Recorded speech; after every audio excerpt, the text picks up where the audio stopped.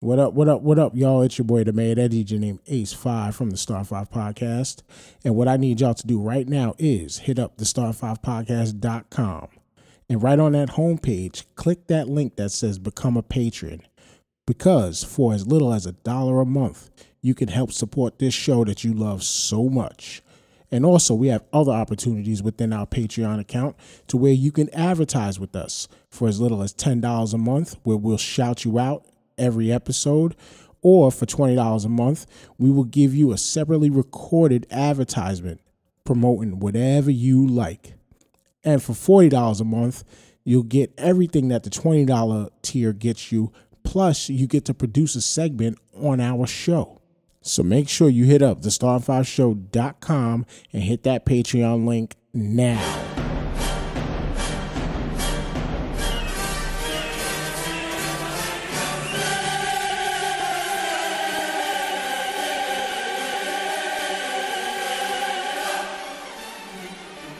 The Star. Yeah, y'all already know. Seven the Panther. That dude Biz on the beat. Yeah. We live in entertainment. Sound chamber. Crown the kings, homie. This is where it get ill. About to have the tip off live as a tip drill. From the court to the diamond, to the track, to the big skin, flying around the field, starting five forever, keeping it real. If it matters in the world of sports, blue jeans and long sleeves, they taking no shorts. Hot to death, oh yes, these other sports podcasts live as a bro's corpse. Biz market wave, the starting five goes off. No matter who you cheer for, emotions out the window, they analyzing with clear thoughts. They take it way deeper than the boys ever. No longer got any use for the four letters. The latest news, score stats and the view from the sideline. Ain't no guideline, it's just the truth. Yeah, no need to dig for a pardon line. It's always in season to people starting five. We going in on three, run the baseline, starting five. Get it, we got what you need. If it's sports news you see, we don't waste time. We talking cause we live it. We got what you need. We going in on three, run the baseline, starting five. Get it, we got what you need. And y'all know me, Seven Sign, I'm the illest cat spit. I got what you need. What's up, y'all? Thank you for tuning in to the Star 5 Podcast. What I need y'all to do now is hit up the Star5podcast.com. That's where you'll be able to find all of our podcast streaming links, our Instagram, our merch link. You can even become a patron right at the front page. And also, you can leave us a voicemail at 929-352-6219, and we'll play your voicemail on the next episode. New episodes released every Thursday. And check us out at the Star5podcast.com. That's where you'll be able to get every little piece of information on us, like our new streaming home, one of our streaming homes on Amazon. I should have put Amazon Prime, but it says Amazon Podcast. It's still all good. Hit the podcast link to find our Anchor stream, which is the host for the Start of Five. You can check out the newest episodes like Wiley Rice. Shout outs to Brian Wiley, the homie who was on last week's episode. Stand Up, Stop Hate. That was our response to the stand by and stand back. You can even see Katara's Cafe all within the same feed. Hit Katara's Corner to check out the blogs. We're going to have some new stuff coming soon. A couple new podcasts from Katara's Cafe coming soon also. You can check out our Instagram feed right there. Go there and follow us there. Also, please, as I always ask y'all to, hit up that merch page. Get you some face protection, t-shirts, hoodies. Yeah, we got Android phone cases too for y'all Galaxy users. All of that. Please hit up the Star5podcast.com. Help us out. Help out your favorite podcast. Throw us a couple of things right there. And as you saw on the homepage, shout outs to the only patron that we have right now, but we're going to get a couple of y'all more soon. Quan Star, who's our one patron to the Start of Five. But enough rambling and chitter chatter from me. Let's throw it to the First Lady. Welcome, everyone. Another great evening. Shout out to, True Radio Network, as always. Shout out to a special or returning guest host. And then just shout out to everyone who's holding it down, who are hustling, side hustling, and also have a 9-to-5 job, which is probably everyone on here. Yes, and the returning guest. What is up, everyone? Dan the Sith here from True Radio Network. As we're doing, shout out to Starting Five for having me back. Let's get it on. Let's have a little bit of fun tonight.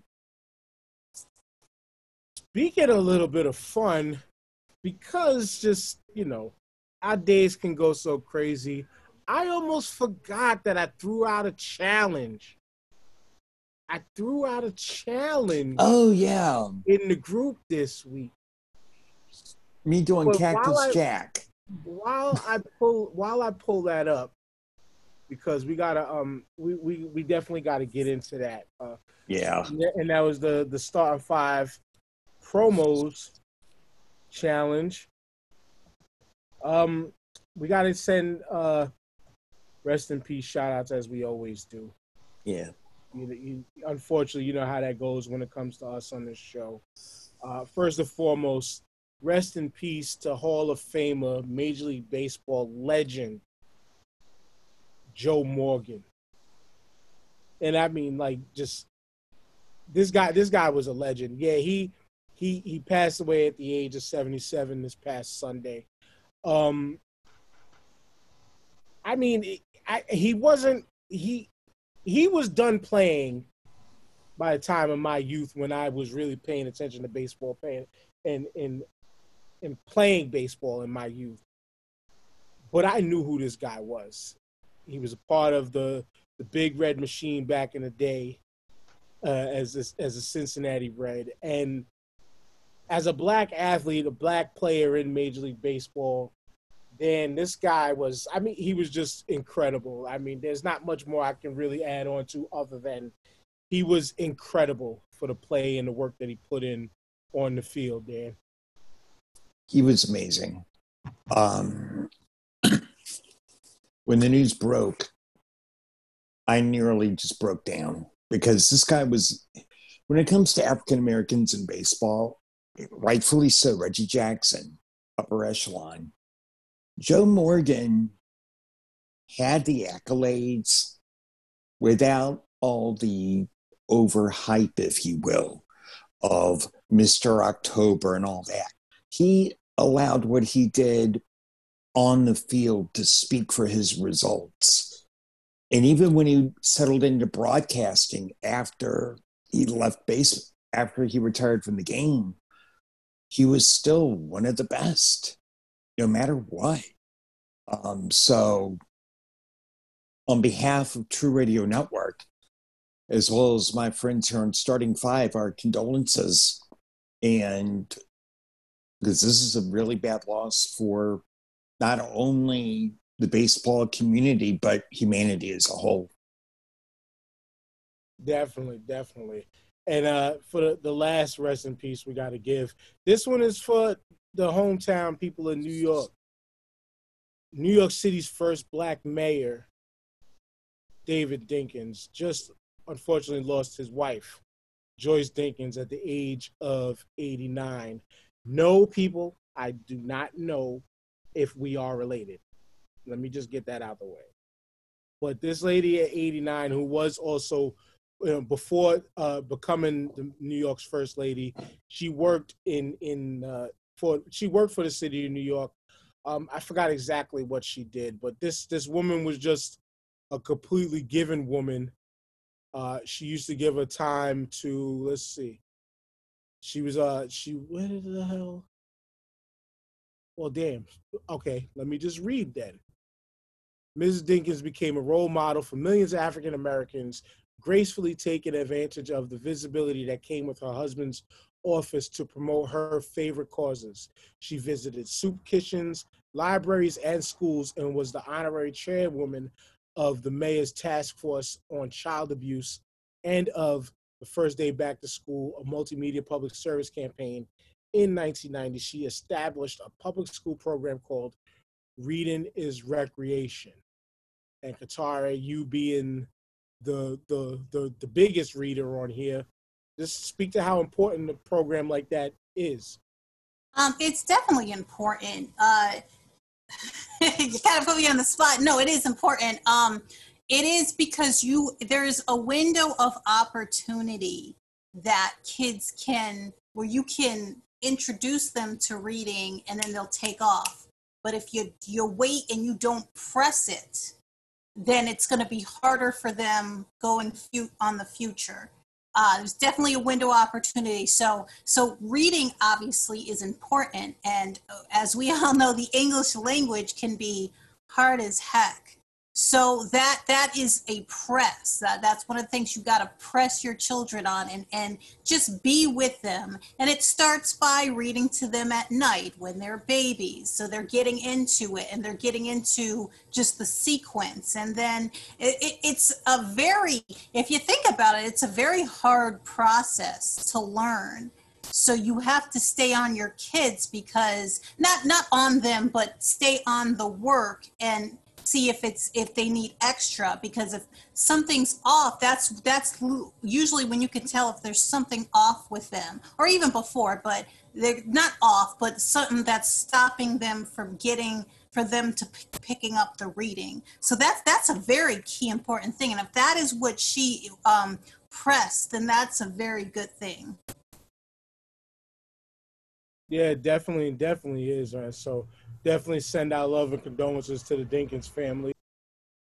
My namesakes, I would say, but again, I'm not officially sure if we're family. And rest in peace to Miss Joyce Dinkins. But now, just one quick second. Shout outs to the homie Will Strickland in the comments.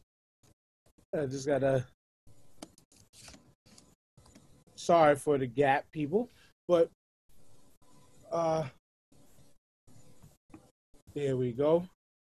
Sorry, you'll see the comments in the thing. Podcast listeners, I apologize about that. But let's get right into the contest. I put up because a couple shout outs to the homie Hollis and Atlantiville. They're in the group. They did something on Instagram the other day where they cut like just a random promo. Just being silly, being funny. They had their championship belts and stuff like that. And me being the wrestling guy that I am, I've had that itch to wanna cut a promo, like do something random about anything. So I went at them with a promo. I had dropped it in the group not too long ago. But here I could actually play it for y'all right now. From the Instagram page. Check it out. For years, I watched you two Bammers go around town with your pretty little belts. My belts. Belts that you suckers stole from me back in the day when you came up to New York City. I see you Bammers all the way in the A, popping little bottles of champagne, dancing with all the strippers, calling out the wrong people, talking about Ric Flair, Arn Anderson, and Greg the Hammer Valentine. You can call all three of those suckers all you want. You know the name is your real problem. So I was just being silly. Sorry, y'all, that it started to play again. But I was just being silly going back at them for absolutely no reason. They wasn't clapping at me for nothing. I just felt like issuing the challenge. And then in turn, I ended up issuing the challenge to the group. And I said, let's have some fun. We'll give away a T-shirt behind that. And I said, cut promos. I gave them 4 options. I said, you got to face Trump and Pence in a handicap match in the old school blue steel cage. Tekashi 6ix9ine in a Falls Count Anywhere match. Cactus Jack in a Japanese death match. And the last one, damn it, I forgot what the last one was. Do you remember what it was, Dan? Those are the only 3 I can recall. Okay, don't worry about it because those are the only 3 that promos were cut on. I forgot what the 4th option was. But but the fourth option is irrelevant because nobody cut a promo on it. So 3 people did. Shout outs to my boy Alex. Shout outs to your tag team partner, No Spots Podcast, DC's People's Champ.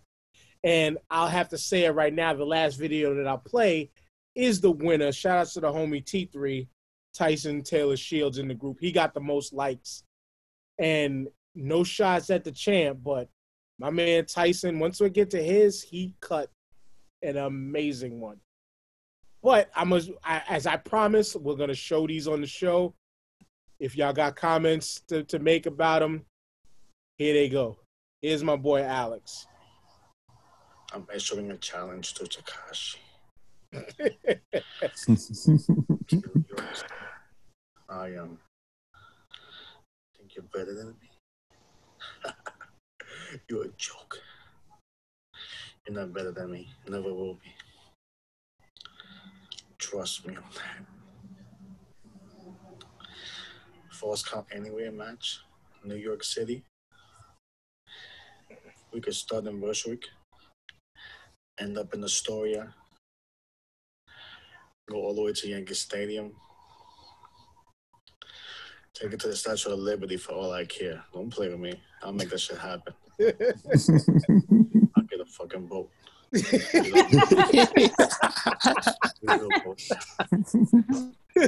We will go to hell and back. Takashi would still run and rant, though. Trust me.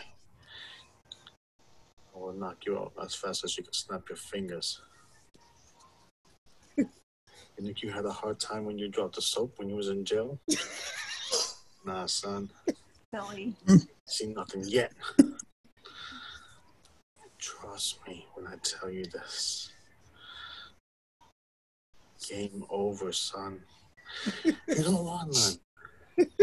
You might as well continue hiding where you at.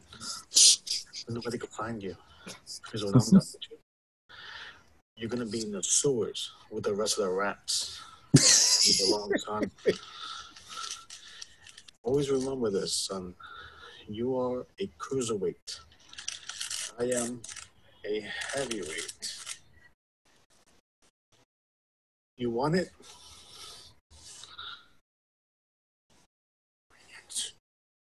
See, why I like that one. Besides, that's my homie. Shout out to Alex on that one. It was funny because he's Puerto Rican, so I wish he said something in Spanish to him.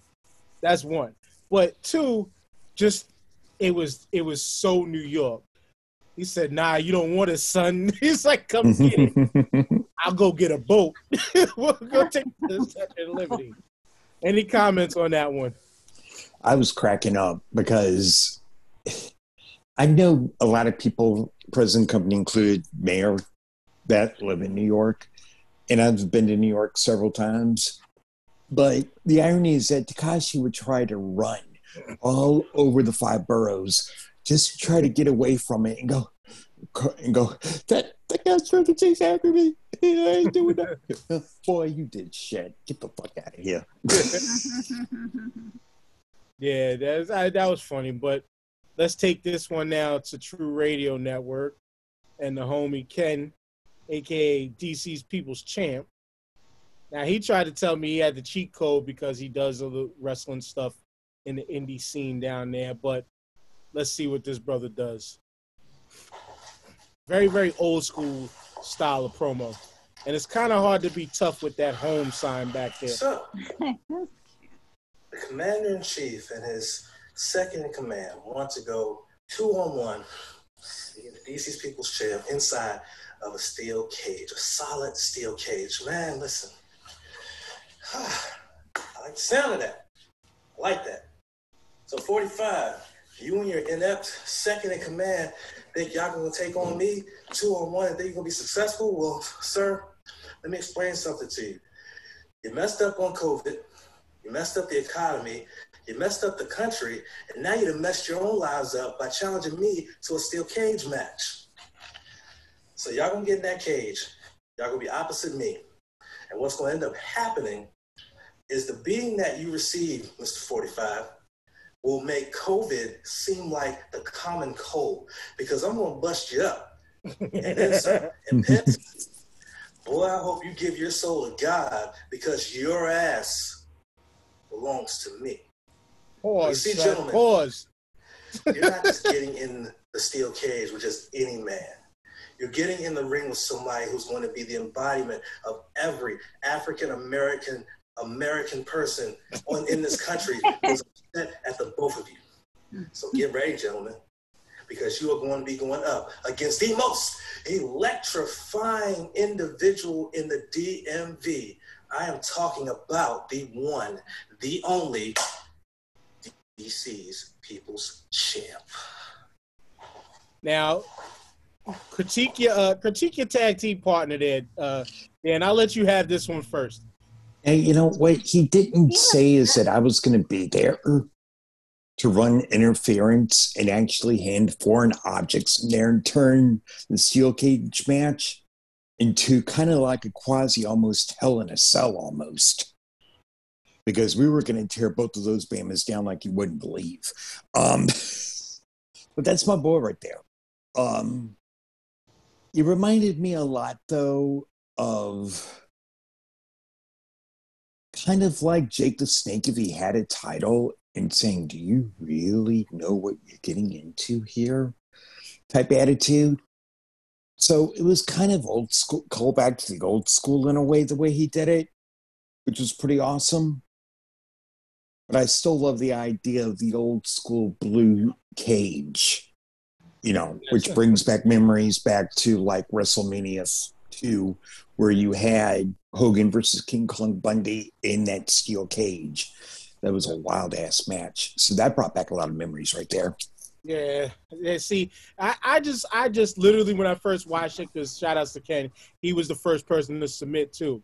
When he said, "Yo ass is mine," I screamed, "Pause, son, yo, pause!" Like, ain't no time to be calling for another man's ass like that. But I digress. But no, it was good. It was good. It was classic style. And as I said, shout outs to his JYD looking beard and hair, you know, quarantine cuts. But the winner, this one here was I wish more people entered to challenge this, but he won by one more like than the rest. We only got minimal participation, but hopefully we do this again. Maybe more people will join in, because I thought this was pretty fun. But this is T3. Use fear as a weapon because they know every living thing has fear, including that liar, deceitful Cactus Jack. I grew up idolizing you, thinking that there was no way a man like you would ever cower in fear. I've seen you go through it all. Fear of fire, fear of sharp objects, even the fear of loss. You've left chunks in the ring, Nick. You lie to me!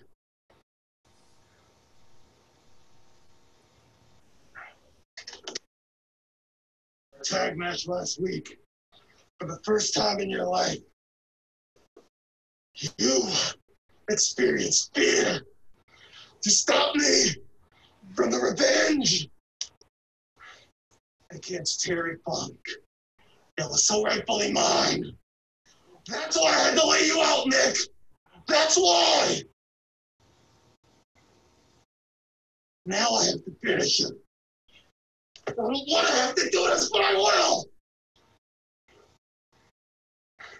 You forced me to expose you for what you are. You're not fearless. I'm heartless. I admit it. But I'm not brainless like you. Nick, what you fear is me. Fear itself. Well, Atari, you was look pretty entertained by that one. Well, yeah, this one in Ken's was very creative. So I glanced at, I'll be honest, I glanced at the contest, but I was so busy this week, I didn't pay much attention to it. But these are creative. Ken, of course, I liked because, well, you know, I like that one, the mention of 45. But this one was very creative, the way his mask was or something. So guys, these are great. They need to keep doing these. These are great. Now, Dan, I mean, he called back to Terry Funk. And also Taz, if you watch his motions early on, he looked like Taz when they were building up the rivalry in ECW with Sabu for their first match. And he would literally have this hood on and go, Sabu, you know, and literally be mysterious and say, you're pain, you're what I crave, you know, type deal. And that callback to Terry Funk was amazing too, because a lot of people don't know this, but he and Terry Funk really joined at the hip, literally. You don't have hardcore wrestling without those two cats at all, period. Yeah, and that was a callback to 95. 95 King of Death match in Japan, which I had the tape. Maybe it might still be next door at my parents' house, but I had that on tape because back in that era, in the early stages of the hardcore ECW and stuff, I used to go searching for those death match tapes. The Big Japans, all of the old FMWs, Atsushi Onita, which is the god of all of that, one of the gods in that. Tyson's was the shit. I felt bad because I thought Ken wasn't going to have no challenges at first. And then I had to remind these cats, like, yo, you said you was going to join, what's up? And then Tyson drops this one on me, which he does this every so often if you follow his pages and stuff like that. He's one of those true wrestling marks, just like the rest of us. And he killed that. I had to give it up. I had to wait to reserve my comments for now, but he killed that. So salute to him. I'm going to hit him up in the inbox. He's going to get a Star 5 t-shirt on me. We'll link that up. We'll coordinate that so he'll get that. Thanks for everybody who participated. It was fun, and I'm glad y'all were entertained by it too, watching it on the show tonight. You know, again, hopefully we could do that again. Hopefully we could do it again because it was good. It was good. But now let's get into the meat of the business. We got to talk about this situation that was going on in Michigan, and now also in the state of Virginia, Katara. Go ahead. This should have been, first of all, front page news, and it should have been handled correctly.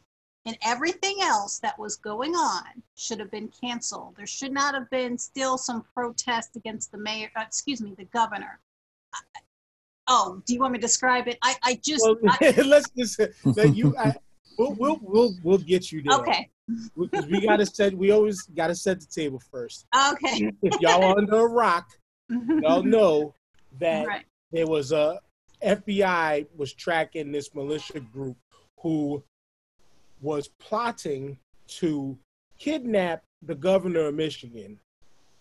And then the funky thing that came out the other day that Qatar dropped on us is that the FBI also said that this team, this alleged group of people, was also plotting to kidnap Virginia's governor. They were trying to get Governor Northam and Governor Whitmer. This is American terrorism at its finest. Right. The irony of all of this is when I started to do a little bit more research into this is that I learned that they weren't necessarily pro-Trump nor pro-Biden. And most of the rallies that these people were getting mad and going up and getting upset about against was the governors opening their states back up because of the COVID restrictions. Now, we're going to get into the state of Florida in a little bit because in the college football world, some things transpired when it comes to COVID. And it says a lot about Florida being back open 100% with no scrutiny, no fining for not wearing masks, things like that. But these idiots decided to think that this was smart to do, mostly behind the fact that they did not want to wear masks no more and they wanted businesses opening up. This had me thinking, like, I couldn't imagine this happening in New York City. Right. We say what we want about NYPD and all that, but they would have been on their ass. People trying to do some shit like this. Now, keep it funky, and disclaimer, I don't mean nothing behind this, but I'm sure that there's a group of people that want to do this to Bill de Blasio because he sucks. And I just say that jokingly, but he does suck. He clearly is, like, Max Shots to Max Rose, the politician. He did an advertisement, a political ad, and all he said was, Bill de Blasio is the worst mayor in New York City history. And then just went like that. No, that's it. Like, that was the message. He sucks. He sucks. He sucks. And I'm still to this day, I don't know how we ever voted a Red Sox fan into the mayor's office of New York, but I'll digress. I'll let that go. Katara, go. Wait, Dan. Go ahead. Whoa. Yes. Oh, he's talking about, okay. Back Yes. the fuck up for a minute. Y'all elected a Red Sox fan to the office of mayor? Yeah, and part, you know what, to be honest, too, part due to the fact that the Republican opposition was horrendous. They was one of the guys running against him in one term was this guy Joe Loda, who used to run, I believe, the MTA, and he did a shit job with the MTA.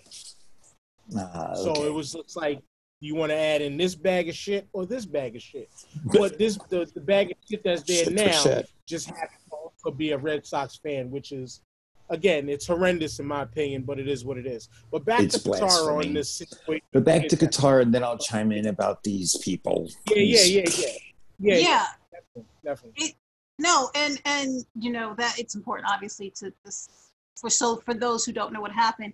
It's just that, again, that should have been handled correctly. Let's be real for a minute. It doesn't matter if she was whatever the precaution she was taking, because that's exactly what this was about. Just about her shutting down things because it's a pandemic. We're in a pandemic. Hello, that's what this is all about.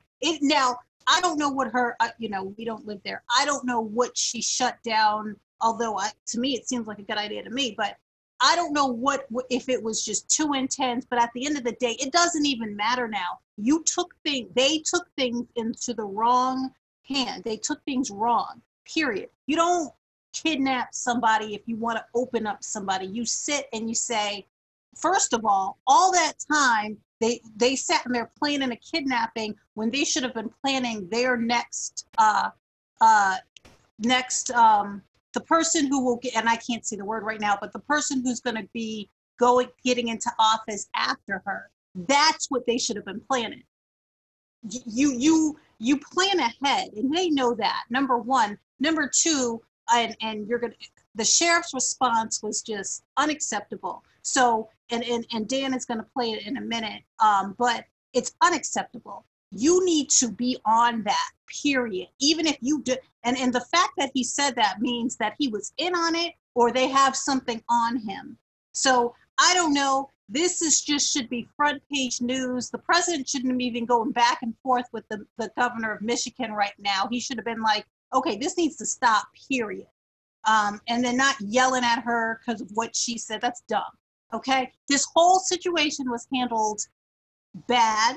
And people need to pay attention. It's revealing season right now.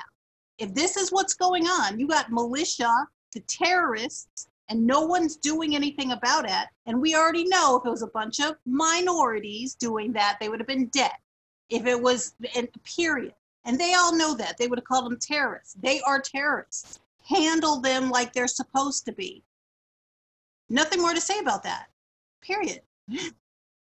And right now I got it's good thing I had my mic on mute because we would have had to listen to a Chevrolet ad that they wasn't paying us for.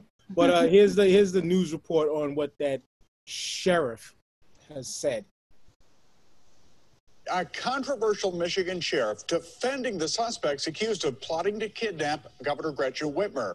Rachel Sweet is in the newsroom with his unique angle on their intentions and how a local attorney is responding. Rachel? David, attorney Jamie White says he's still trying to wrap his head around the comments made that Sheriff Leaf has been seen at rallies. It's just a charge, and they say a plot to kidnap. And you got to remember that, are they trying to kidnap? Because a lot of people are angry with the governor, and they want her arrested. So are they trying to arrest, or was it a kidnap attempt? Because you can still, in Michigan, if it's a felony, you can make a felony arrest.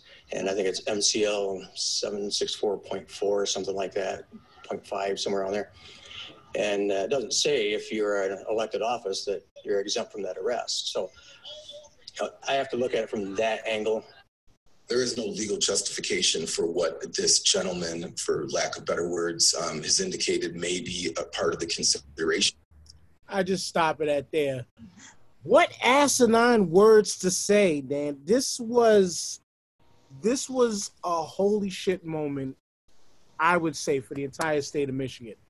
This was he sounded like he was one of those people who were angry with the governor and was looking for any reason to go at her.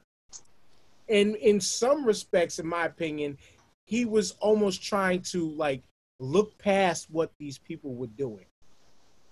It looks like it on the surface. And I kind of tell people something here that people need to understand, whether you're part of the militia, whether you want to try to overthrow your governor or whatever. There's something called going through, oh my God, the courts. Okay, so you find that your governor's restrictions on COVID went too far. Well, if they don't want to hear you out via the governor's mansion, take it to court, go through the legal system.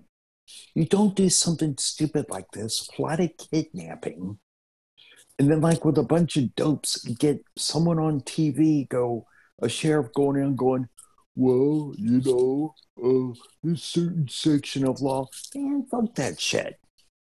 Okay, get this. Ask Katara, ask the mayor, do I like my governor here in Virginia? Not particularly, for obvious reasons, which I will say in a minute. But do I support people trying to kidnap an elected official? Absolutely not. Oh, well, we have to take the law into... No, you don't take the law into your own hands. And it's like what Katara said. Had this been BLM, it'd be a wonder if they're still alive. If they were anyway directly connected to BLM, it'd be a question of, are they still alive? Because the truth be told is, if this were Antifa, the right would be calling for those people's heads immediately, and probably rightfully so, if they went after an elected official. But since it's a white militia group, which made statements against both Whitmer and Trump and Northam and other governors, everyone's looking the other way like, oh, this is not normal, folks. This is some crazy Twilight Zone type shit. Yeah, this isn't normal at all. And Katara, the key words that Dan mentioned was white militia group. If they were not white, like you said, if they were not white, and I'm sorry, people, if y'all don't like the racial tones of it, too fucking bad, because this is the facts that we're dealing with. This is the facts that's in front of us right now. If they were not white, they would have been dealt with. The key would have been thrown away. Trials would have happened like this. And we see what's going on, which you know what? We will briefly talk about this thing too. That I was throwing it out of the topics, but we'll talk about it in a minute. But if they were not white, this situation, Katara, would be totally different. Yes, they would have been dead. And then everyone would have been like, well, they were just too dangerous, and they try to make excuses. This, and they know that. And I don't understand why people aren't seeing this, or this is not taking that seriously. And this sheriff, like, you know, and then, and now there was when I posted, there was one that said, Virginia, this is not how we do things. And I don't care if they're upset at the government or whatever. You don't do that. And that's why there are people giving this attention, and shout out to everybody who's giving this attention, including the media, and saying, hey, they need to be taken out.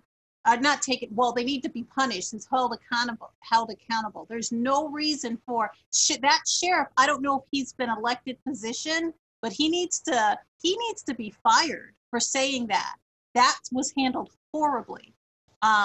I'm not sure if he was elected or anything. They need to start procedures to get him out of there, because that's saying something. That's setting something up for the future. I guarantee you, we're going to be on this show again in a few weeks, and he's going to say do something, and it's going to cause a problem. Get him out of there, charge them, which I think they did, and keep it moving. Because this is going to go out of the FBI on this, because they've been tracking it, and they got them ahead of time, which is great. Right. One of the few times we can say law enforcement work. Shout outs to the FBI on that, because this is insane. This is absolutely asinine to even, because and it kills me with all of these people during this COVID time who keep saying, I'm an American. You're infringing on my rights and this, that. The rights of, see, now let me pedal back some, because I get the stage that we're in with this illness. I don't like a lot of the being legislated into doing things, because I'm personally, this is just the thoughts of the mayor here on the Starting Five. This virus isn't going anywhere. I've said it before in here. I'll keep saying it. I say it to everybody in personal conversation all the time. This virus that has been created, just like every other virus that has been created, is not going anywhere. So eventually we are going to have to develop some type of a way to learn to live with this. Right. We are going to have to. Unfortunately, science still don't have all the answers right now, which is understandable. But eventually something is going to give. Right. I don't know if we're going to trust this vaccine that's coming out. I'm sure as fuck not. No. No way in hell this quickly that I can trust it. But this is not how you go about displaying your anger. Going after top government officials in this way. Now, yes, I think eventually there will be a major uprising against the U.S. government. I'm not calling for that right now, no way. So FBI, if you're listening, that's not what I'm saying at all. Exactly. I'm on your side right now, because nonsense like this shouldn't be, especially five people. What's up? And as much as y'all know, I don't like Governor Blackface. Oops. Did I say that out loud to offend people? Oops. As much as I don't like him, and I don't like Governor Ralph Northam as an individual because of what he did in the past, I can't move past it. Why? Because it was racist as shit. As much as I don't like that one incident, and I think it's, horrible, I have to admit his relegating things down to municipalities, where it came to the schools, where it came to having a plan to reopen the whole gambit and worked with our leaders, was a very smart and tactful thing. So for these people to come out and plan a plot, different states handled things differently. And I understand the argument about Governor Whitmer's husband being able to do something that other people weren't able to do. I get that argument.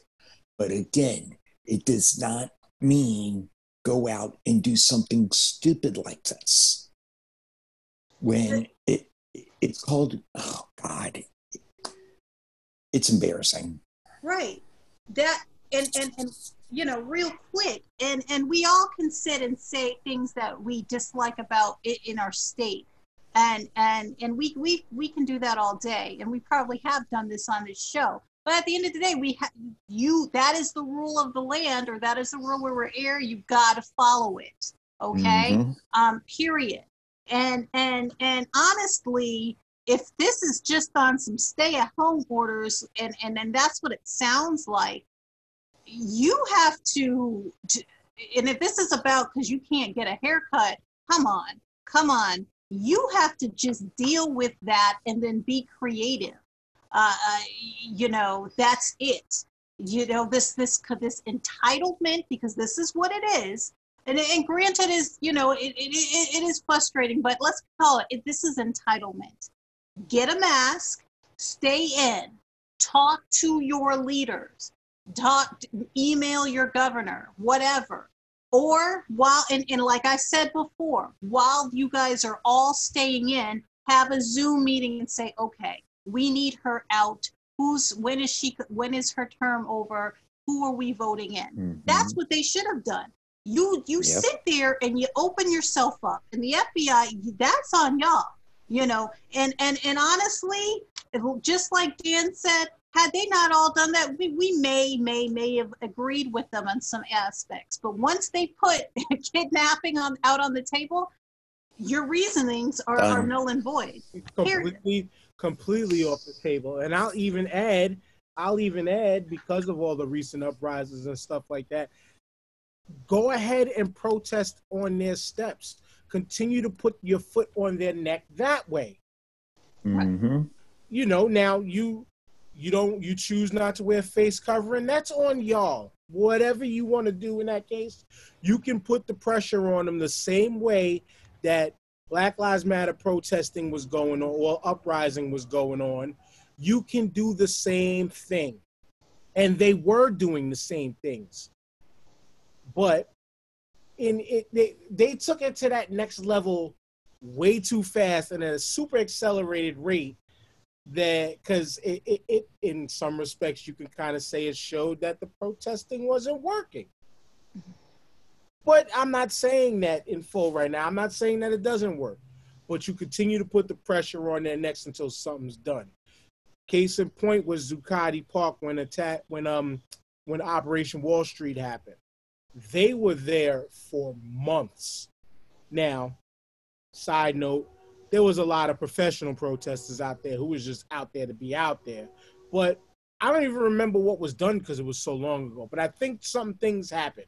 They might have been minor, whatever the case may be.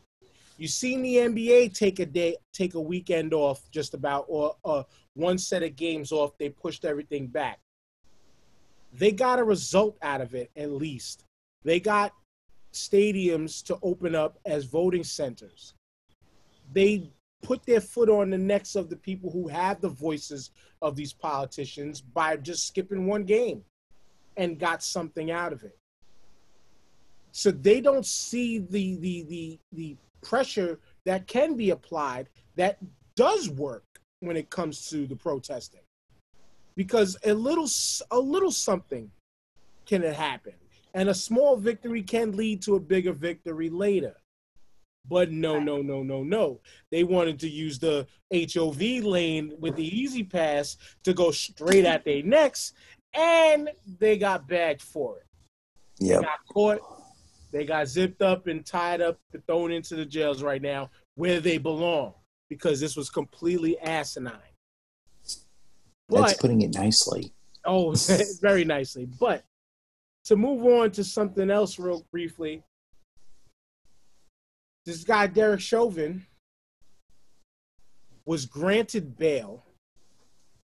I don't know how he made $1 million bail, but made $1 million bail, and then got the nice little parting gift from the judge saying you can move around freely if you fear for your life.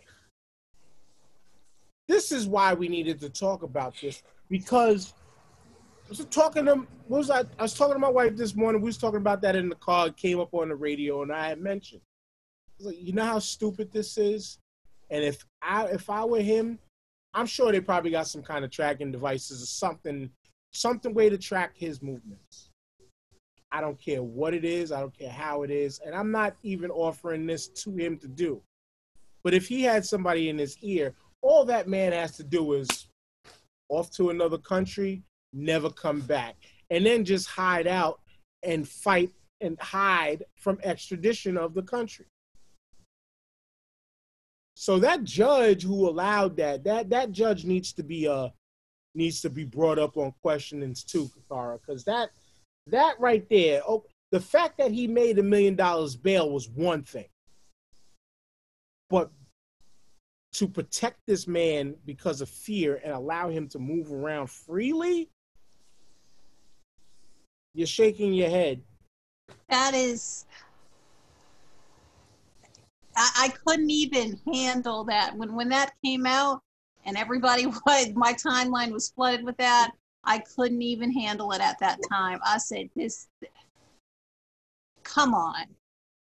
It's like, really? Are you kidding? And just like Dan brought up a great point. He could have gone to a country, and we're not giving him ideas.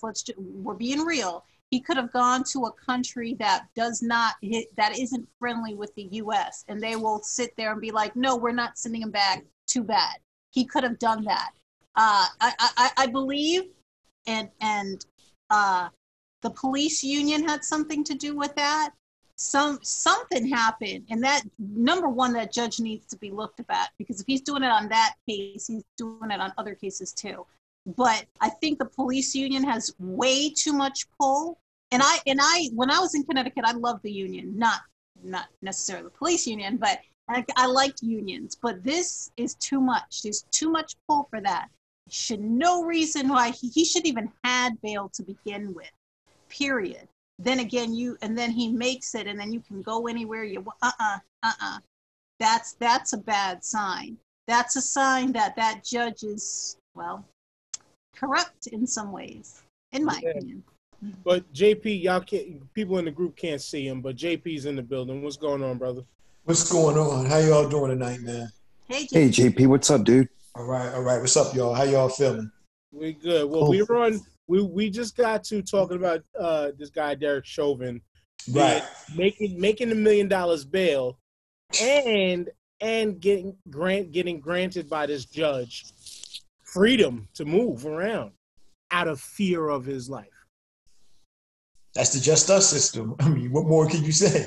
I'm not surprised at all. $1 million bail. Who bailed him out? Who bailed him out with $1 million bail is the question.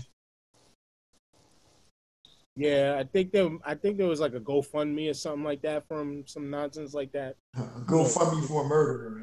Yeah, but it says, you know what? It says a lot about this country, Dan, and people who are willing to pay to assist somebody who is a murderer. All right. Just gonna feed off something that the mayor talked about and something Guitar mentioned here real quick. Edward Snowden got away with fleeing to Russia and has been there for years.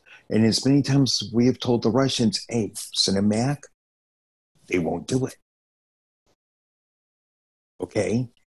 All this guy has to do, and I use that term loosely, I don't call him a man, because a real man doesn't get $1 million bail and gets told, oh, you can go wherever you want. Nah, son, life don't work that way. Sis, don't play that. He could go into any country, I don't know, Greece, that doesn't do extradition. That's an ally of ours, but doesn't allow criminal extraditions. How do I know this?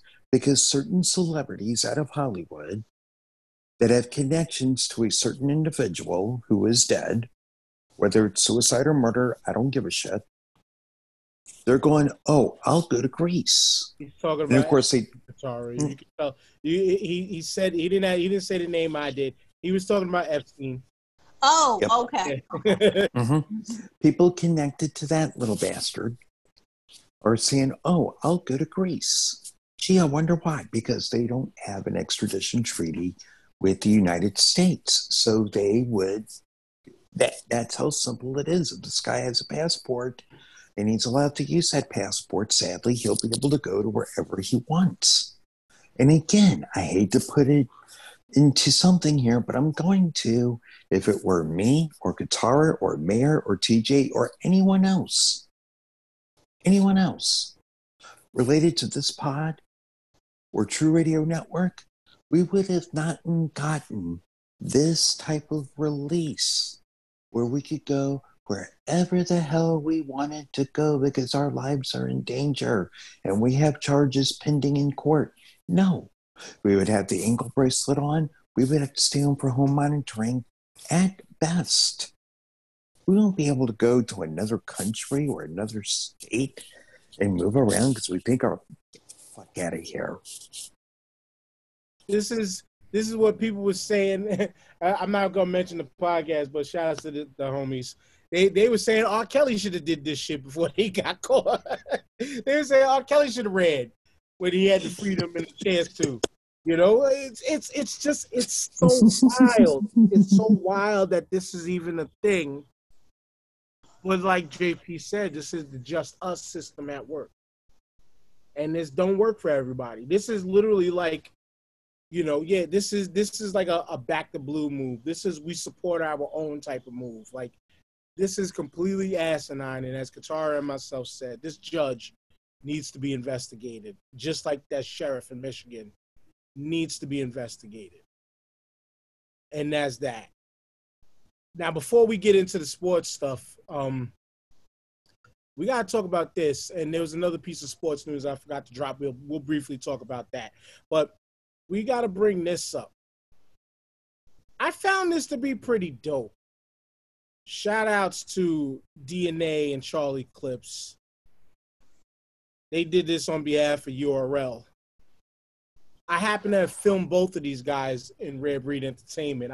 I've shot a couple of their battles that they've worked with Rare Breed Entertainment on. They did a go out and vote battle style advertisement in favor of Biden and Harris. Check it out. What you're missing now is they're doing the text message thing. This Charlie Clips playing basketball. This is for the podcast listeners who can't see what we're showing right now.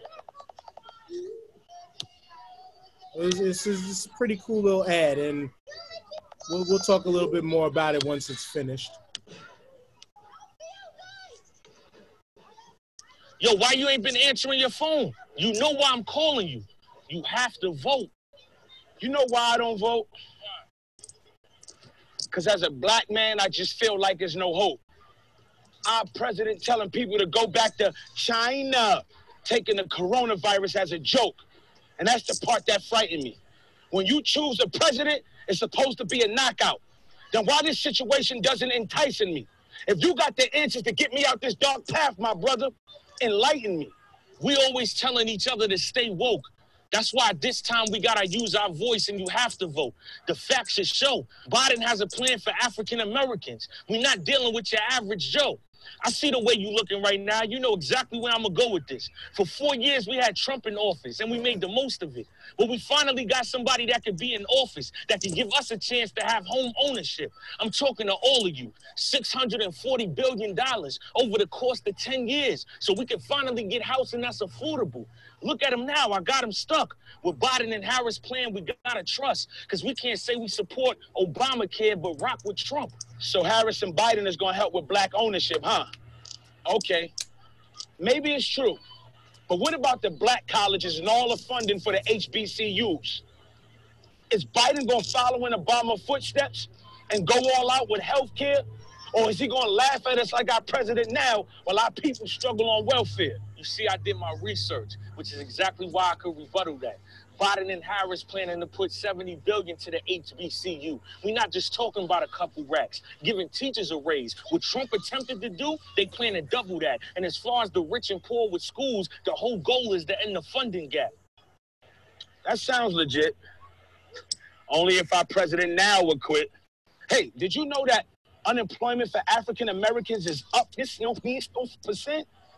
So when you tell me to go and vote, well, the reason why it's such a hard one, because how we expect our people to get jobs, and the president can't even get the job done. Bro, I understand it's a process, so I'm not rushing you. Take your time. You know what, speaking of that, I got the perfect place to take you that'll change your mind.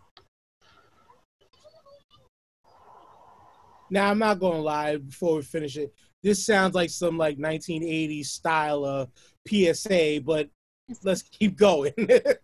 It's good. Oh, good. You think because you brought me here that I'm just supposed to confide in Biden? What about the innocent blacks that get snatched out their vehicles just for riding? We don't even ask for much. All we do is ask for respect. Before they did what they did to George Floyd, this country had their foot on our neck.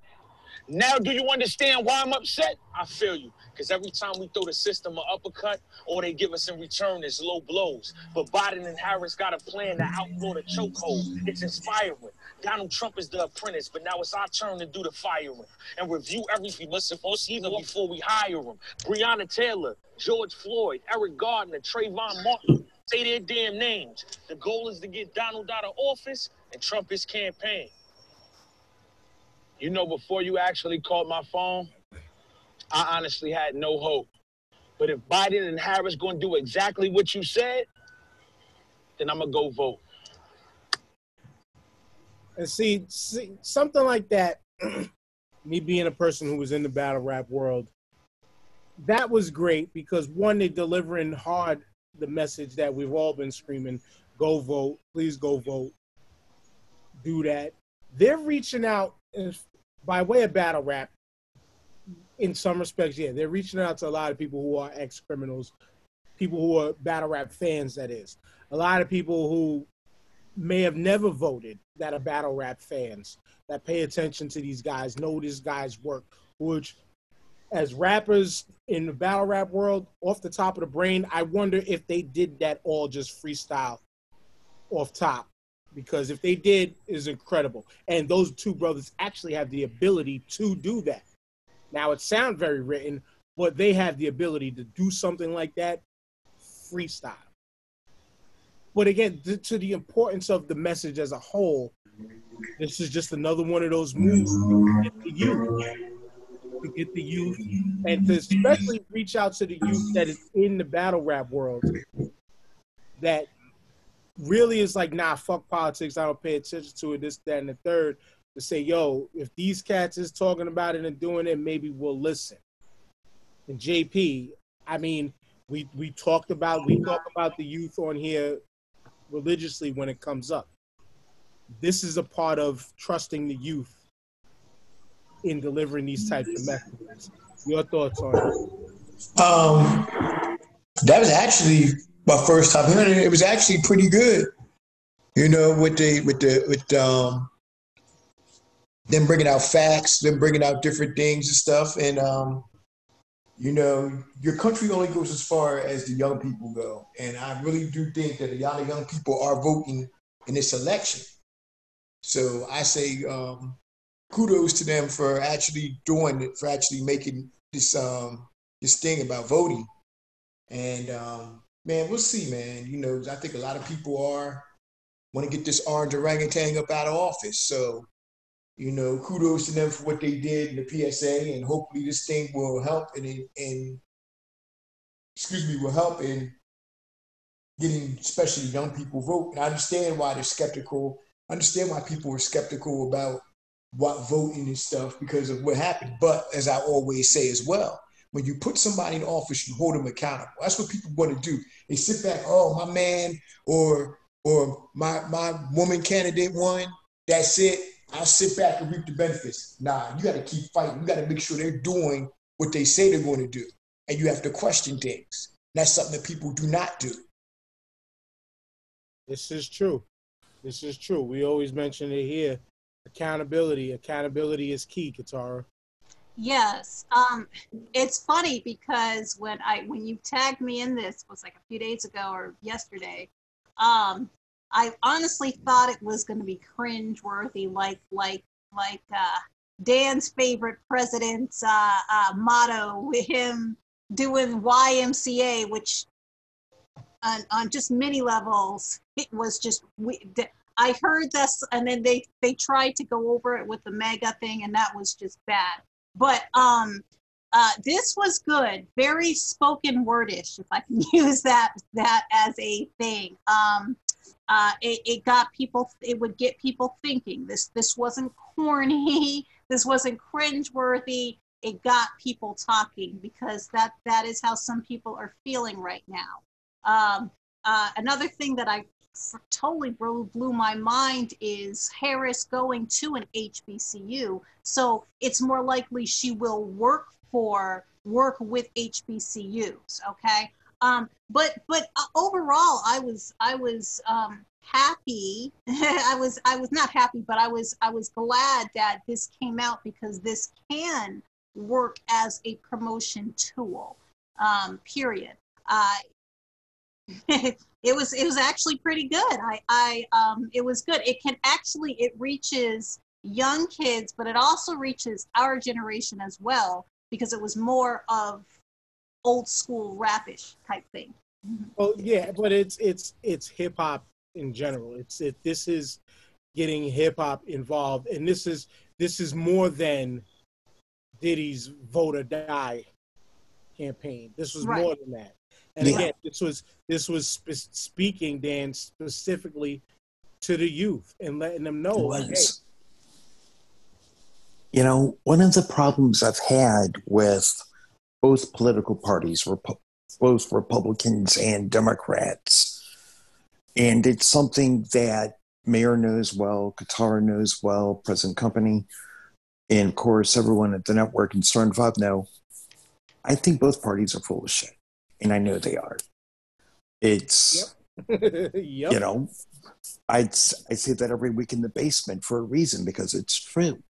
Now, my attitude is very simple.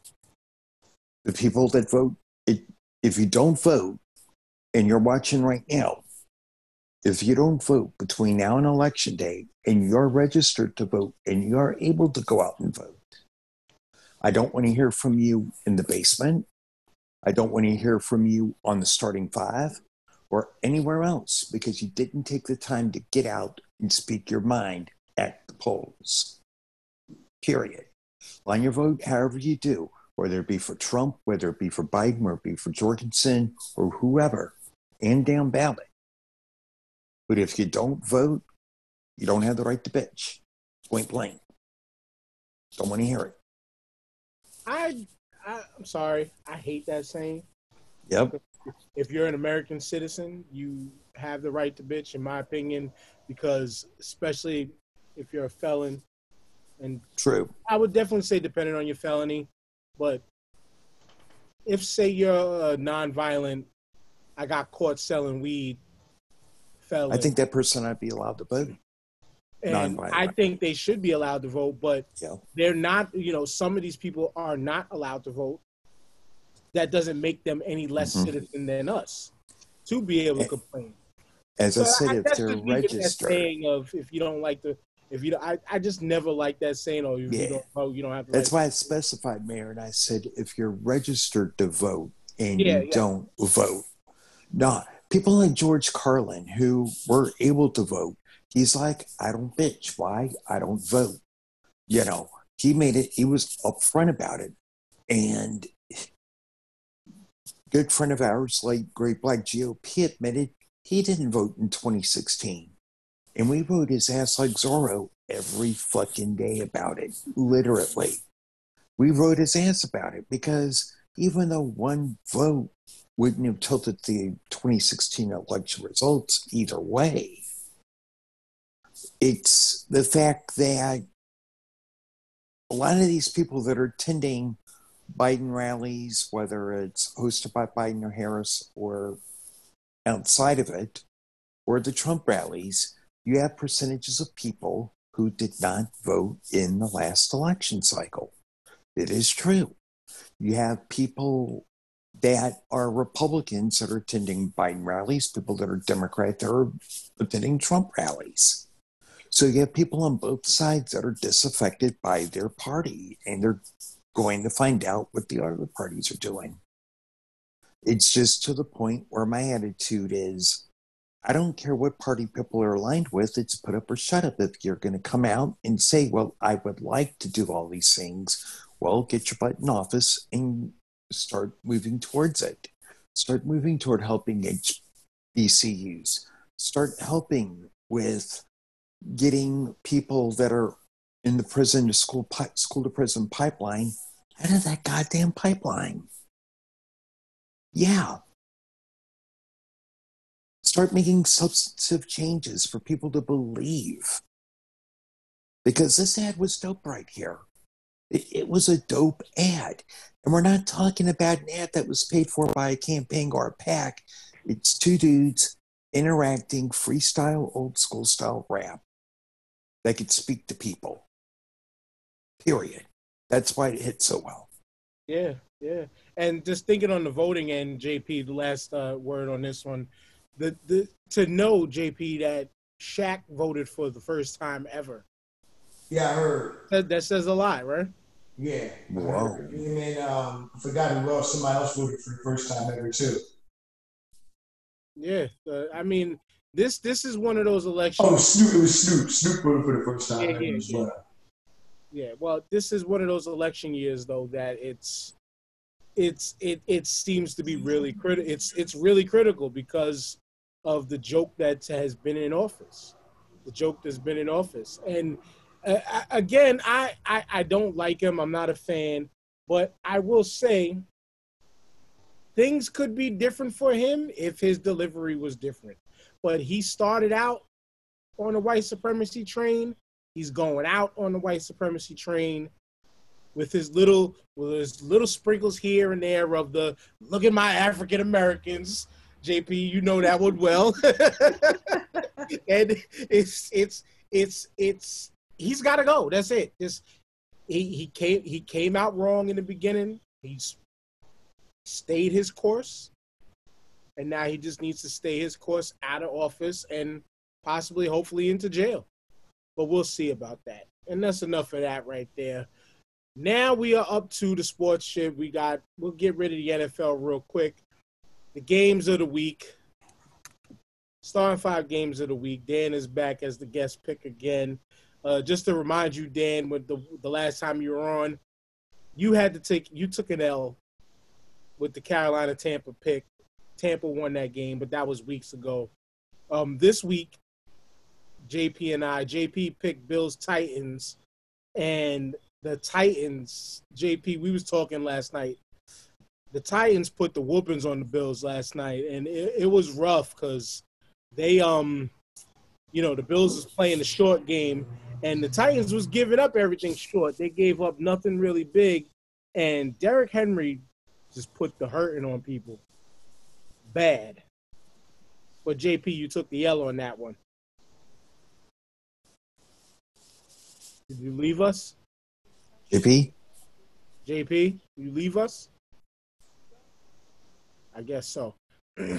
Well, I picked Indy Browns, the Colts versus the Browns, and that was a very good game to watch, but I had to take the L. I thought Indianapolis was going to win. They clearly didn't, and the Browns took that win. But to last night's game, I got to show this. I don't know if you're here, JP, but this shit right here, let me get this up. Let me make sure the commercials are out of the way. But this shit right here, Derrick Henry, what he disrespectfully did to Josh Norman last night, who, let's remember, Josh Norman not too long ago was one of the best corners in the league. He quickly reminded us, not so much anymore. let's watch the replay on this one. Hopefully they don't strike this off the joint, but Katara, this is a little bit of old school stuff in football. Just seeing this happen again. Let's skip through it real quick. Skip past the penalty. But watch how this man got. When you come in against Derrick Henry, you better go long. Do Look at not this. stand up with that man and let him just throw you out. It's so disrespectful. It's so disrespectful. Like that was like Superman brushing off an ant. That was so disrespectful. But JP has to come back on. Then, as you being the guest, going through next week's games real quick. It's your turn to pick. Now we have the games, the matchups for week 6. We have Texans, Titans, Eagles, Ravens, Falcons, Vikings, Browns, Steelers, Bengals, Colts, Lions, Jags, Bears, Panthers, Giants, Washington, Broncos, Patriots, Jets, Dolphins, Packers, Bucks, Rams, 49ers, Cardinals, Cowboys on the Monday night game. And on Monday night, also Chiefs, Bills. What do you pick as the guest picker this week? You're on mute. I would do a scapegoat pick and say that the Giants and the Washington football team is going to be a tie because both teams are flat out trash at this point. But I'm going with the Sunday night game. I'm going with Rams at San Francisco, which is going to be one hell of a game. I think that this is a really good game to have on prime time on a Sunday night. I'm going to go with the upset. I'm going with the 49ers only because of the fact that they're a good team. And the Rams, although they're a solid team, I think San Francisco might take this one at home Sunday night. And we'll see about that. San Francisco is not looking good right now. No, they aren't. Not looking good at all. At all. But I'm going to go with, before we go with JP, because he's back now, Cool. trying not to pick the same teams twice because we don't want to do that. I'm going Cardinals, Cowboys. Cardinals with the win. We're going to talk about Cowboys for a brief minute in a second. And yeah, I'm going Cardinals with the win. And I think this is going to be by 2-touchdown win. Cowboys defense is terrible. Dak Prescott did just go down, but they, insurance policy, you got to start in quality quarterback as your backup in Andy Dalton. But real quick, JP, gruesome injury on Dak Prescott. Yeah, I felt really bad for Dak, man. You sound real far away. I feel really. You hear me now? Yeah, a little better. Okay. Yeah, I said I felt real bad for Dak, man, and what happened. They said it's going to be 4 to 6 month injury, so that is a good thing because the way people were talking about like some Joe Theismann stuff, I didn't see it live, but when I did see the replay, I'm like, oh man, his foot was turning one way and his body was the other way. Yeah, I saw the picture. Yeah, and his foot was pointing in the direction it's not supposed to. Nah, it wasn't at all. And I'm gonna give you my pick of the week real quick. I'm picking the Steelers and the Browns this week. It's going to be a real good game. We're going to see if the Browns are legit or are they still the Browns. I think I'm going with the Steelers in this game. I think the Steelers their defense is real good. As long as they run the ball, I think they'll be fine. I got the Steelers in a close one. 27-20. I haven't been writing the scores down. I've just been writing down picks. And it's going to be a close game. Yeah, and so far, I can humbly brag that I have the best record in all the picks, and I'm 3-1. Dan, as the guest picker, is 0-1, and you, JP, are 0-3. You're looking like the NFC East right now. Yeah, I am. But guess what? I'm about to make this comeback here real quick on you. So I got 13 more weeks. Well, what do we got? I got 10 more weeks, I guess, 11 more weeks left. Yeah, we got some time left, something like that. This is we're going into week 6, so yeah, we got some time left. But there's a lot of football to play. Yeah, I was getting my ass stumped in fantasy football too. Shout outs to mine. I think he stumped me this weekend because my dumb ass forgot to put Tom Brady in. I had no quarterback this week. You seem to be good for that every year. For like a week or two, you always forget to put somebody in. Yeah. But real quick, because we're not gonna go in on, but Melvin Gordon that came out today, he got arrested for DUI and speeding. But the Jets being the Jets, Jets went Jets-like and paid Le'Veon Bell over $23 million for 5 games to cut him. This is a problem in my opinion, because the Jets are horrendous. The Jets are terrible. 2 seasons with Adam Gase, and he's, again, showing you nothing. But Adam Gase showed you nothing going into the job with the job he did in Miami. So how this man still has a job, I don't know. But you get rid of this high-priced running back that should have helped your team, even though your team is trash right now. And he hasn't really been a major factor for this team because as a whole, this team is bad. I mean, they got to the point where they're starting Joe Flacco. Say what you want, Joe Flacco is a Super Bowl winner. Yep. But they benched their franchise guy in Sam Darnold for Joe Flacco. And now they cut Le'Veon Bell. The Jets are, when you take a look at the New York teams, there are 2 that register as a complete fucking joke. The Jets and the Knicks. And I'm scratching my head because the Jets are terrible top to bottom. They are. And I remember back in the day where even if you're at times, and they still do this, where if you're on an NFL Sunday ticket, they will pull you out of a game.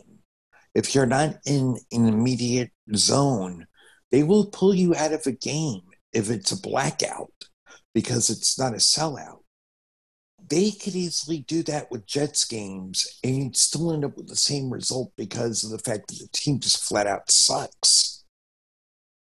And whereas with some teams, you're about 3 or 4 years away from doing something really good. The Jets are like 7-10 years away because every time you think they're taking a step forward, they take 4 steps back. And it's been like this for years with the Jets. And for those who are watching or listening right now that are Jets fans, you have my condolences.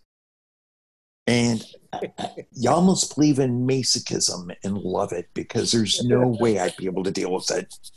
Yeah, I'm with you. My brother's a Jets fan. I know so many other people who are Jets fans that are like, they're throwing in their some of these people are throwing in their fandom like ASAP because it's this organization's terrible. They're bad, and the couple of times that they've had hope, they just couldn't produce. And just to see this happen and not get rid of the true problem, which is the head coach and his staff. It's the Jets being the Jets, and that's literally all I can say about it. But to wrap this off, we got some talking to do. Shout outs to the Kings of the Bubble. The Los Angeles Lakers win their 17th NBA title, beating the Miami Heat in 6 games. LeBron James, title number 4. I believe one of very few to win titles with 3 different organizations. 3 different organizations. The only thing that differentiates anything with him winning these in 3 different organizations is he was the number one guy, the number one option in all of these organizations.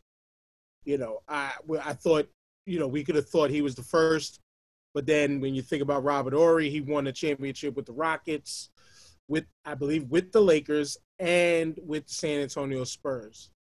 There's a couple other people who've won multiples on different teams too. Not as many, but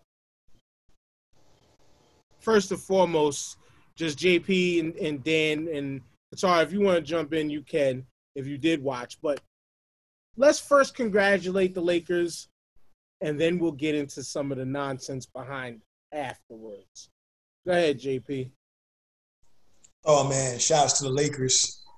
First and foremost, for being the NBA world champions. Bubble, no bubble, sham bubble, whatever you want to call it. Man, they won. They're the champions, period. We're none of us are Lakers fans. None of us are Lakers fans. I said none of us are Lakers fans, by the way, but we give props where props is due. Yeah, give props where props is due. They won the championship. They beat everybody. I don't want to hear about no asterisk or whatever that people are talking about. They are the champions. I don't want to hear about the Clippers. Well, they didn't face the Clippers. The Clippers didn't get there. Period. They weren't the better team. LeBron was phenomenal. AD was phenomenal. And the role players really, really played well. Caruso played well. Rondo's like Rondo back in Boston at times. Morris played very well. And Caldwell Pope played very well, especially in Game 6. He played well as well. Dwight Howard gave him some good energy. They had a good. This was a very, very good team, man. That won a championship. Built around 2 stars and role players. This is a very good team, and they deserve that championship. Period. Absolutely, Dan, and yeah, this was like a band. As I said to JP the other day, like this was like a band of castaways in some respects. Like Rondo, Dwight Howard with his second stint with the Lakers. What's his name? JaVale McGee. He wasn't a castaway. He chose to go over there because he is an NBA champion. Yep. Danny Green, who, you know, hey, he shit the bed Game 5, but I loved the team aspect of you seen LeBron intentionally giving him the ball to shoot to get that positive energy back into him and say, hey, it happened last game, that's it. And I saw that team displayed team basketball. Yep. The best Lakers team since the early 2000s trifecta that won the three-peat with Shaq and Kobe, hands down. Okay? Credit where credit is due. Oh, by the way, who on the Starting Five podcast said Lakers in 6? This dude right here, just like I called the Stanley Cup Bolts in 6. Yeah. Okay. But anyway. You got that. Yep. I did. Look, everyone knows I do not like the Lakers. I'm a Wizards guy. I've been a lifelong Wizards fan ever since they were the Bullets, whatever. But this was the best Lakers team since I would say the stretch between 2000, 2001, 2002. Okay? Back when everything was just working up-tempo. All the components were working together succinctly. It was so much fun. So my hat goes off. This gives props to the LA Lakers, not only the players, but the entire organization. Oh, but Sid, they didn't play the Clippers. Where were the Clippers? Where were they? If they were there, they would have played the Clippers and probably had the same result. Oh, they didn't. They beat the Miami Heat. The Miami Heat were no slouches either. And I don't want to hear, but they were in a bubble. This was good. Even though hockey and basketball were in bubbles, it was ran smartly. How many COVID cases do you have in the NHL right now? None. How many do you have out of the NBA right now that were in the bubble? None. They did it correctly. All the teams were entertaining as fuck. Really good finals. And again, hats off to the Lakers. Y'all deserved Definitely. And like JP mentioned, there's no asterisk on this season. Nope. Because like mentioned, they did it in the bubble. But I always throw this out there. Let's remember with this bubble environment, they did not play a whole season in the bubble. They wouldn't be able to manage that the same way. We would have had cases if they were in a bubble for an entire season. Something would have happened. They just had to complete a regular season and do a playoff. That was it. That's why the bubble worked so successfully, because you had less teams to finish out a season, and then the teams' amount got smaller when the playoffs started. A lot of teams got eliminated very quickly. The bubble worked amazing to finish off the season. They finished the season. That's why there is no asterisk on this. There is no. Hands down. I think this would have happened the same result if there wasn't in a bubble. Because this is just one of those vibes that you kind of felt LA was going that way no matter what. This is LeBron seemed like he was on an unreal mission. And we even seen the memes of the text messages and stuff where he said he was going to go for, just do better with the career numbers in assists on the entire season. He did that. He did that. And I don't know what more negative you can say about LeBron, but in the aftermath of all of this, motherfuckers found a reason to do so. And they do it every single time the kid wins. Oh, Lord. JP, we've had this conversation for years. It seems like every year on the Starting Five, we have this conversation of the GOAT when it comes to basketball. Right. And I'll give y'all a little brief insight on before a couple hours ago, I'm standing out here talking to my father about what we're talking about tonight. And was talking about the asinine ways that, and let's just say it like it is, the Super Jordan fans, no matter how much LeBron James wins, they find a reason to tear him down and say, yeah, but MJ is still here. And I always got to give y'all the friendly reminder that when it comes to basketball, to me, unless you're looking at basketball as a whole, and I'm talking globally from college to everything, it's hard to, especially with just when you're talking just NBA, it's hard to determine a GOAT. It's hard to determine a best ever. Because within the NBA, especially within the NBA, the game changes every 10 years. The game changes every 10 years, roughly. And each decade or even more, there's going to be a new best in the league. It always rotates that way.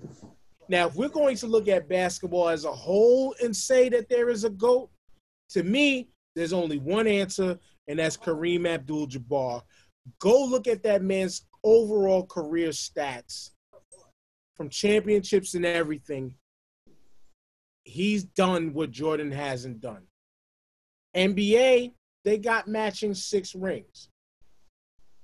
They both still got to catch up to Sam Jones, all these other brothers, Bill Russell and all them. And as I'm talking to my father about that, he was just like, yeah, you're right. But also he's like, I seen them play.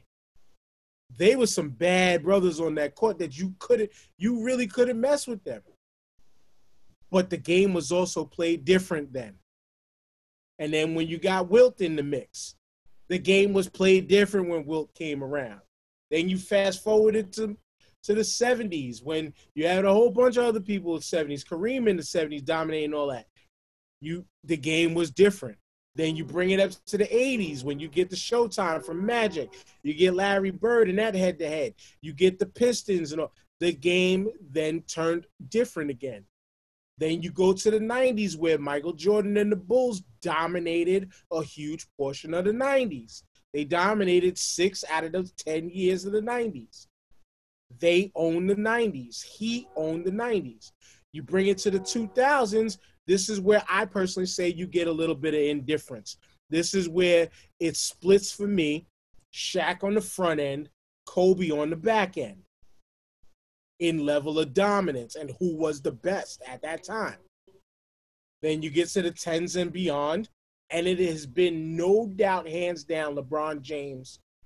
Not year in and year out, because here and there you got the other people that are coming out. You got the Steph Currys, you got the Kawhi Leonards, you had Tim Duncan, even though Tim Duncan, you could say within the stretch of the 2000s to when he retired, there's a case for him too, but people took him as it was boring basketball, but yet he was doing things at the power forward and the center position at a level of dominance that you can't deny. But the greatest all around at that time was LeBron James. So people throwing in the face that Michael Jordan is this, that, and the third is complete disrespect. Respect the greatness that we're watching. You're looking at somebody and listening to somebody who was the ultimate Michael Jordan hater. I would never own a pair of Jordan sneakers in my life because that's how hard of a Knicks fan I am. And I will probably live to never see a Knicks championship. But we're not talking about that. We're not talking about that. They won before I was born. But even as a Jordan hater, when I went to Chicago, I read all its accolades on the statue. It stopped right there because I seen stats that I did not know, and I didn't choose to recall because I wasn't that much of a Jordan fan. But I was able to step backwards, and you know what? I did witness a level of greatness that we may never see again. Now, we've seen traces of his game within other players here and there, but nobody did what he did in his time.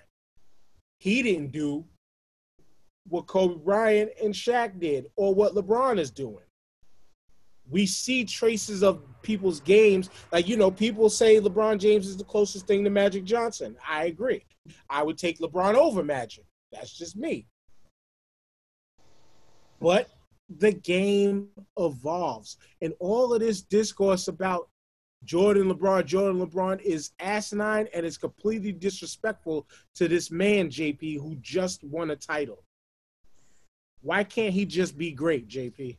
Right. Let's go with what you just said. Because you know me, you say Kareem, and I say if there ever was a GOAT that ever played the NBA, it would be Wilton Norman Chamberlain.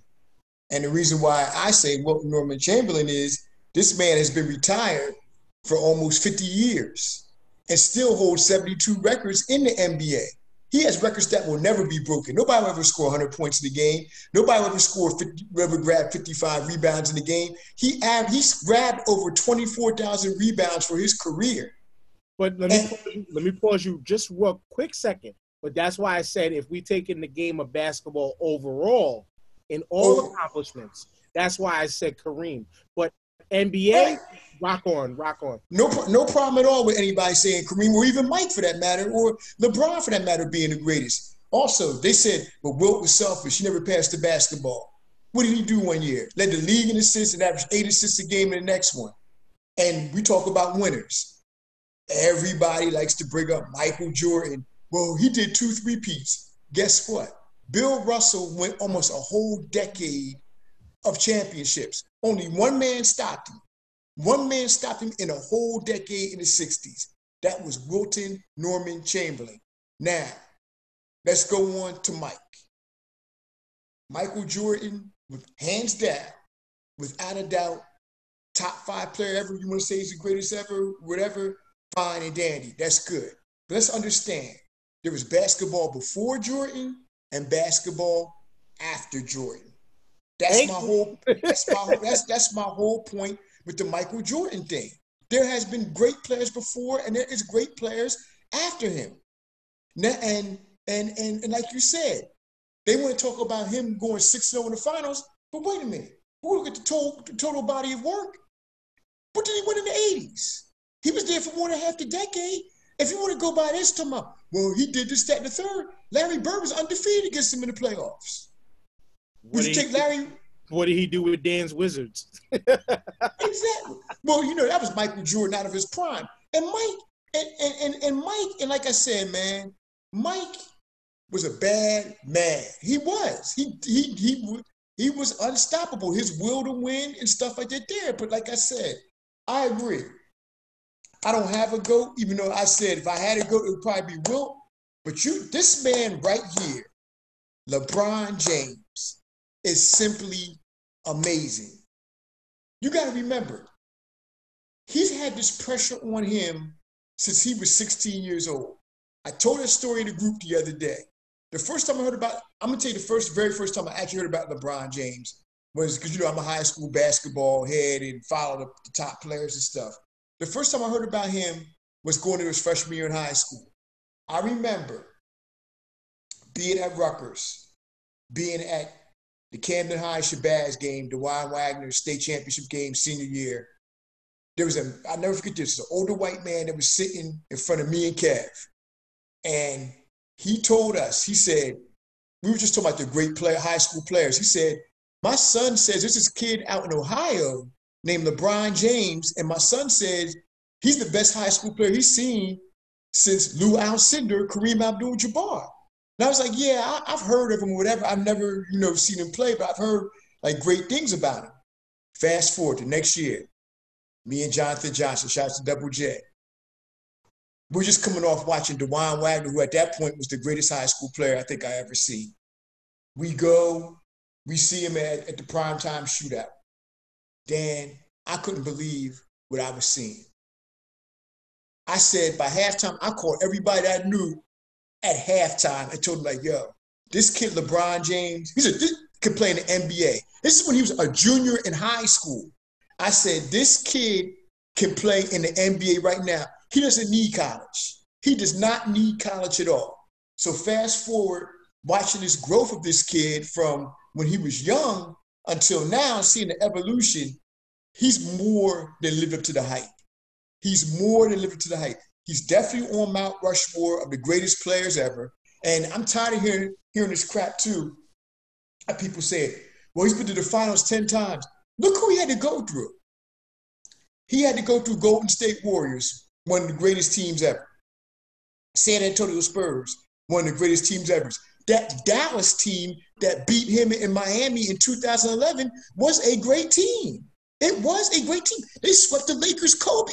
They swept the Lakers with Kobe and them when they were defending champions. But nobody talks about that though.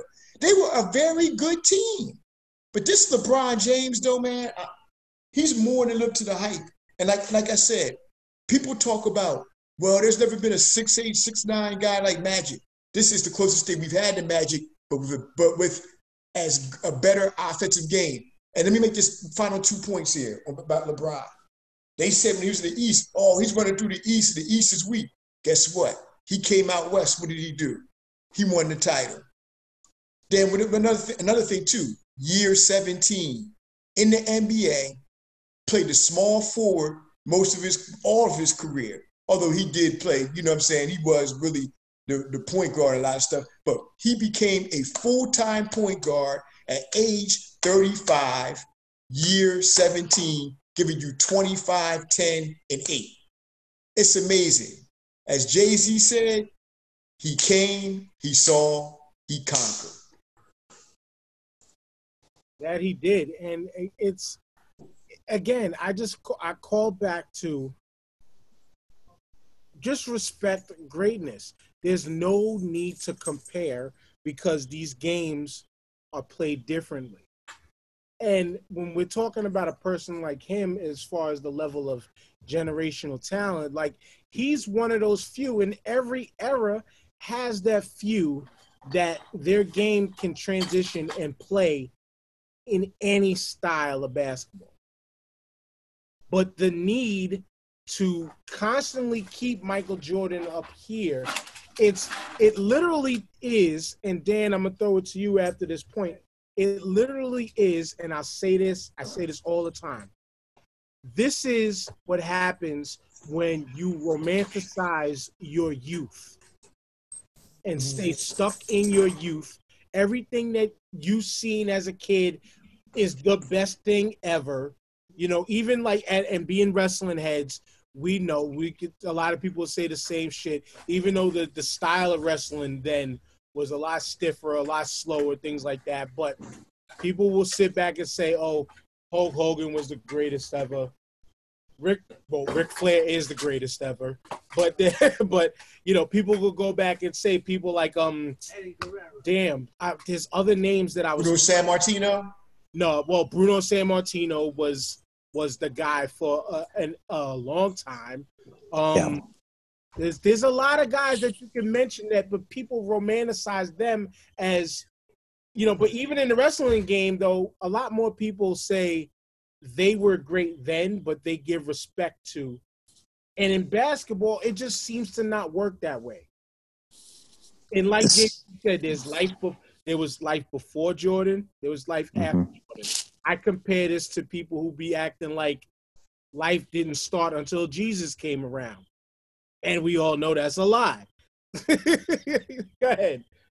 You know, it's something I mentioned to the mayor. It's something I've mentioned in the Starting Point Pod group. I am tired of ESPN, Fox Sports, and NBA TV finding these kids in high school and putting them up on a pedestal to be the next Michael Jordan or the next Larry Bird or the next Magic Johnson or the next Will Chamberlain or the next Bill Russell or the next Isaiah Thomas or the next Kobe or soon the next LeBron. Look, LeBron is the greatest player of this generation. Hands down, case closed. I put him in the ranks of LeBron, Kobe, Jordan, Chamberlain, Russell, Bird, Kareem, Magic, among the greats ever to play the game. Now, I have a question for the people that have a personal vendetta against LeBron that are tugging hard to what Jordan did. I loved Michael Jordan in his career. Yeah, I've gotten over what he did with my Wizards. I've gotten over that. But the point of the matter is you can't keep putting asterisks with these current players, whether it's Steph Curry, Rondo, LeBron, etc. You can't keep putting an asterisk by somebody's name and going, oh, well, are they better than this person?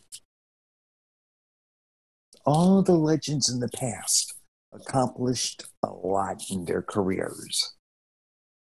And it's like what was said a few minutes ago. When Jordan got drafted, the Bulls spent 3 or 4 years outside the postseason. They literally had to take the time to build the team around him, to bring in the players that could come in to start leading into those postseason opportunities that would develop into the 2-3 peats. Oh, but LeBron went team hopping. Well, okay, look at it this way. Every team he's been on, he's elevated them. Elevated them. Bosh was probably not the easiest guy to play with, but LeBron found a way to play with them on a nightly basis while he was in Miami with them. Straight up. Oh, well, he got the coaches in Cleveland fired. There's no evidence of that. But there's evidence of the fact that in both stints in Cleveland, he did his best to make his team that much better to try to bring them up. And look at what he did with the Lakers. The Lakers, because of his leadership, probably the best leadership you've seen in LA since the Kobe Shaq era, where they put the team on their backs and said, okay, this is how we're going to do things. We're going to work within coach's system. We're going to try to make this work. how can you not tell me that Kobe and Shaq and LeBron are not on that echelon with the Wilts, with the Russells, with the Jordans, with the Kareems, with the Magics, with the Birds, with even fucking Isaiah Thomas and Bill Laimbeer? You can't. It's just that I have learned at 46 going on 47 that I can hold on to my nostalgia of the past. But I recognize greatness in present time as well. And that's something the media needs to start doing is stop comparing these high school kids and these first-year college students to the greats of the past and let them develop into what they can become. I mean, okay, so you don't like LeBron. You know what this is? The world's smallest violin playing for you because you're stuck on the past and you hate LeBron. I'm not a LeBron fan, but I recognize greatness when I see it, though. Just like when I said Bolts and Six, I didn't like half the Bama's on that team. Give credit where credit is due, though. They did what they had to do to win the Stanley Cup. Well, that's what the Lakers did. They came together, they followed a system, they got it done. My hat goes off to them. And for the haters of LeBron, yeah, it's that simple. But because I want to throw it to JP again on the point that you made, which is sports media, and we know this, JP, that they have a long history of doing. Oh, this is the next this person. This is the right. Two names specifically that came to mind that became eventual. They've had long careers, but they became not what they tried to make them out to be. And this is the perils of what Dan was talking about. O.J. Mayo and Michael Beasley. Mm-hmm. Those two cats was put on all the basketball magazines as the next greatest ever type players. Right. They were put up there. And let's remember, a lot of people hate LeBron James just simply because of the King James name. He didn't give himself that name. The media did that. Like what we talked about last night, where it's like, yo, you get a nickname not because of what you gave yourself, because of what the hood, what your family, and your friends around you gave you. That's your nickname. The media, the sports media gave him the nickname King James. And he got that name, like you mentioned, back when he was a sophomore in high school. And that's when I heard about him. I heard about him from a guy I played football with who was from Ohio. And he was like, yo, I got to get back home to see this kid LeBron James. They're saying he is the next best thing ever. And like you said, JP, he's proven that. And people just hate that King nickname thinking he gave it to himself. No, the people gave him that name and he lived it. Just like how I mentioned, I said to you last night, nobody calls me by my DJ name. 2 people I know will call me by my DJ name. 2. 2. I gave myself that name. Shout out to our sister Iz, who was the first one to start calling me the mayor because of my last name is Dinkins. And then everybody gravitated towards that and that. Back in the day, you bring me to high school, I was Big Man Dan. I was Big Man because I was always the largest of the crew. Not at 300 pounds, mind you, but I was the 6 foot tall, the bigger dude of the crew. So my old school heads still call me Big Man and all that, but the people now, they call me the mayor. And what do? I try to carry myself like one because that's the name y'all bestowed upon me. The people gave King James the name King James, and that man has acted nothing but royalty. Say what you want about him bouncing around from team to team. But like we said, he's made each team he went to better. And the only team that has came up after he left has been this Miami Heat team. Every team he left, it turned to big bags of shit. But speaking to the whole media thing, as I mentioned before, JP, like I said, thinking about it now, you can't keep pushing, like Dan said, you can't keep rushing the judgment that these kids are going to be these greatest evers when we still haven't seen them in these pro environments. Right. One other player I meant to add to the list was Oscar Robertson. Can't forget about the Big O as well, man. The Big O is definitely among the all-time greats. But as far as these high school kids and stuff getting pumped up and stuff, some deserve the hype. Some of them have had maybe injuries, personal problems, and even tragedies. And we know one of the tragic figures in all of basketball. We know who that person is. But there's a kid right now out in Michigan named Imani Bates. He was the first high school sophomore to be on the cover of Sports Illustrated. Already they're comparing him to LeBron, Durant, Kobe, and all this stuff here. From what I've seen on tape, he looks like the real deal, but he still has to continue to develop. I think that's what people don't understand is the development of these kids. You have to keep working on your game.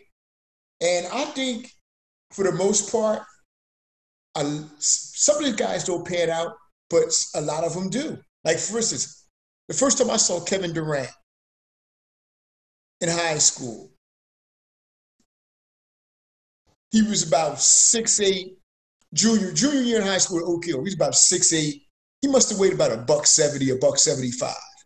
His game was just so smooth, though, that I was like, you know what? I was telling my friends around me, you know what? This kid right here has a lot of potential. We got to remember this kid. Because you just saw the talent within him. Then by the time he got to the University of Texas, that's when he really started to take it off. But as far as the media and stuff, hyping up players and stuff, there's no other media hype than New York City. Your city, New York City. All the high school players you've had down through the years, I'm talking about Sebastian Telfair. Marbury's had a great career, but I remember one time some people tried to say, mainly coming from you New Yorkers though, that he was better than Iverson. Felipe Lopez, players like this here, they went to the pros, but because New York's the media capital of the world, they made him out to be like, poof. The media, and the one thing that I get tired of with the media, and I am putting myself in this stuff here too, is debating who's better, who's the greatest, who's not, when we should all just appreciate what we're seeing. And we all should really learn that lesson from seeing what happened with Kobe. And I said that, and I get sucked into these debates and stuff sometimes. We just got to appreciate these players while they're here. I.e., example, Kobe, with what happened to him. Greatness. And I just want people to know I don't shit on Mike. Because some people think, oh, Jay, you be hating on Mike. No, I don't hate on him. The only point I'm trying to make is give other players their props too. Whether you talk about a Wilt, Kareem, or Oscar before him, a Magic, a Bird during him, or LeBron, KD, Duncan, Kobe, Shaq after him. That's all I'm saying. There's been greatness and great players, period. And I'm in total agreement with you because, like I mentioned, no matter all the Jordan hate that I might have spewed over the decades, still, it's still, don't try to put one over the other when the person that you're claiming number one, again, you're romanticizing what you saw in your youth because he was the greatest that you've seen growing up. Right. But there were people before him who have done more than him. Right. That's why I throw up those stats of, well, when you talk about these arguments and you want to count rings, you want to bring them up as they are a factor in the conversation. To me, they are not that much of a factor in the conversation because of, let's take it to football. Dan Marino, no rings. Donovan McNabb, no rings. So many other players out there. no rings. Barry Sanders, no rings. Earl Campbell, no rings. But you're going to tell me people, you think you're crazy when you say it like this, but you're not, because you're speaking to the way that they talk. You want to tell me Trent Dilfer, Mark Rippon, Jeff Hostetler are better quarterbacks than Dan Marino? You are out your fucking mind. Sounds silly. You want to tell me now, debatable, but you're not going to tell me Emmitt Smith was a better running back than Barry Sanders. When you look at the whole total package, he's not. But he's top 5, but he's not. No. He's top 10 for me, but he's not Barry Sanders. Hey, Dan, you know what? It's difficult like that, and I'm not trying to stay on that to compare, right. But I'm just saying there are so many greats. Carmelo Anthony could make a top 20 all-time, possibly. It's hard. All-time great. He's an all-time great. But now you're going to tell me that Robert Horry is better than him because he got 7 rings, or Caruso's better than him because he got 1, or Adam Morrison is better than him because he got 3. Like, when you're talking about championships, let's remember it's not just the star player that wins one, it's an entire team. Dan, let me make this one. It sounds crazy. Oh, my bad. It's just saying. It sounds crazy when you say it, but you sound just as stupid bringing up rings as if that is the end-all, be-all. Yes, the name of the game is winning. I want to bring up this. I'm sorry. I want to bring up this one last point about LeBron James. Just this one last one. I'm going to shut up for the rest of the night. This has to be addressed. I don't know. I've seen this a lot, and this is going to be, it's not going to be controversial. It's the truth. I don't understand why so many brothers hate on LeBron James on the court and off the court, because we always talk about these athletes doing this, that, and the third, blah, blah, blah, or whatever. This man has a school. But we still want to shit on him. Oh, he's doing this for that, or he's being fake or whatever. How the hell is that fake built in a school to help people? His crew that he runs with, he sent all those dudes from college, Rich Paul, Maverick Carter, all of them. He paid for their education. Instead of them saying, yo, you're going to hang out with me and I'm paying you, no, we're going to teach you the business, how to deal business and stuff. They all do it. They're making deals with other players. They're bringing them into Clutch Sports. He's out here talking about issues and stuff. I don't understand LeBron hate, especially coming from black men. Because we always talk about, this, that people speaking up and stuff. It's like I said, this brother right here is the most giving social consciousness. Muhammad Abdul-Rauf, Craig Hodges was on that same wavelength too. But this brother right here is the most, when you combine everything, socially consciousness, giving, community-oriented, since Muhammad Ali. And in some respects, might have done more than Ali. Ali's done a lot. I know a lot of people who have met and love and know him. It's debatable. But like I said, he could potentially do more. But it's debatable. But hold on, it's not a debate. But let me make this about Ali too. Ali also sacrificed 4 years of his career as well when he was on top and he was the champion of the world and the biggest name in sports. He stood up for his principles as well. I'm not comparing him and LeBron with that aspect, but I'm saying Ali sacrificed as well. And I know a lot of people who have met or known Ali. My uncle knew him pretty well and stuff, and I know other people have known him. I haven't heard anybody say a bad word about Ali, whether you just met him in passing or just met him whoever. Ali loved everybody. Yeah. I mean, there's no disputing it. I just mentioned it like again because we are more alive. We have been alive to see more of what LeBron has done. Right. That's all I can compare that to. That's the only thing I can say. But again, this not even up for comparison because we're talking about two great individuals that are just two great human beings. But on the court again, the comparison shit needs to stop. It's just my opinion.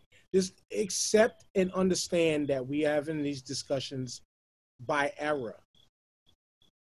By era, because the game always changes. The game is going to evolve once again when LeBron James is gone. And there's going to be somebody else who can do and succeed and achieve the same way he did, the same way Jordan did. Who knows if we'll ever get a Bill Russell type again to win, to, like you said, a whole decade of championships almost? It's this. Just last word on the show because we're going to wrap this up. Just appreciate greatness. We can hate on them, talk shit, joke all you want or whatever. But at the end of it all, as long as you can respect the greatness without having to tear it down. And like I said, Supreme Jordan hater that I am and I was, even I stopped. But when I combat the Jordan conversation, I will say it again.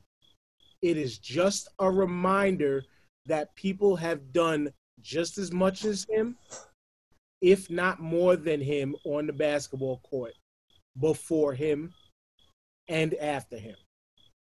And even Michael Jordan himself had said, you can't have this greatest ever conversation because of what I said. The game has always been different. The game always changes. There's somebody that comes around that is the greatest in the league at that time. So if your GOAT is telling you this also, maybe you should listen. And with that being said, we are done. This was a dope one. This was a great one, straight through all around. So I'm going to give it to the First Lady who killed it, knocked it out of the park in the first half, but had to sit out of the basketball talk because we got a little too deep for her. Yeah. Still love you nonetheless. Go ahead. Yeah, just shout out to everyone who was in the live. Shout out to our guest host. Just remember, Friday I'm pre-recording a interview with a city council member that's on a city right next to me. And so stay tuned for details with that. And I have some other guests coming on. I have to check with their promoter. So just be on the lookout for that and be on the lookout for some other stuff coming out for me. Dan? Yeah, Sunday morning, 10 a.m., No Spots Pod, Champ and I break down what the fuck happened the other night with Raw's draft. We're going to break down the week that was in wrestling. He's going to have a brief G1 Climax update. Sunday night, 6 p.m. in the basement. Tribute to Eddie Van Halen, my top 20 favorite Van Halen songs. And you're going to love this, Mayor. I triggered somebody again a couple of weeks ago on 4chan. Remember, I told people you can post anything on 4chan and people think it's legit? Someone took offense to that because they thought that Star Trek was done, that all the rumors are true. So I'm going to have to clarify that shit Sunday night. I'm not really a Star Trek fan like that, but I could dig it. I know many people who are. Yep. So maybe they'll get their butt hurt. Oh, well. JP? Oh, man. Shout outs to you, of course, the mayor first. Shout outs to Tara and Dan. Shout outs to the people on the live feed as well. And shout outs to my brother TJ. Can't wait to get you back here soon, bro. Yeah, we gotta get him out of the trappings of the man, but we're gonna work that out. As always, the Starfirepodcast.com. Please support that. Also, too, coming next weekend, North Carolina, Greensboro, North Carolina. My partner is HHDG Media. We're coming down there to take over, doing a free movie night. free movie night in Greensboro, North Carolina, at the Next Stop Wine and Cigar, right in the parking lot that you see in the picture right there. We're showing free movie night of Crush Groove. If you're in North Carolina, come through. Y'all know how HHDG gets down when we come through. We always bring a mass of people. We try to get a mass of people to come with us. There's a lot of North Carolina HHDG members. Please come through, support, show love. We're going to try to have some merch there so you can get some dope HHDG stuff. You might not be able to get this because I got this joint done custom. Shout outs to my homie Jeff that I work with. And that's that. Big ups to T3 once again on winning the promo contest. JP, when you listen back or watch it back, you'll catch that. That was a dope little segment we had. And maybe we'll do it again. Because that was fun. But for everybody on the show, as always, for everybody in the lives, it's your boy, the Mayor. We say peace. And we'll see y'all next week. Bye.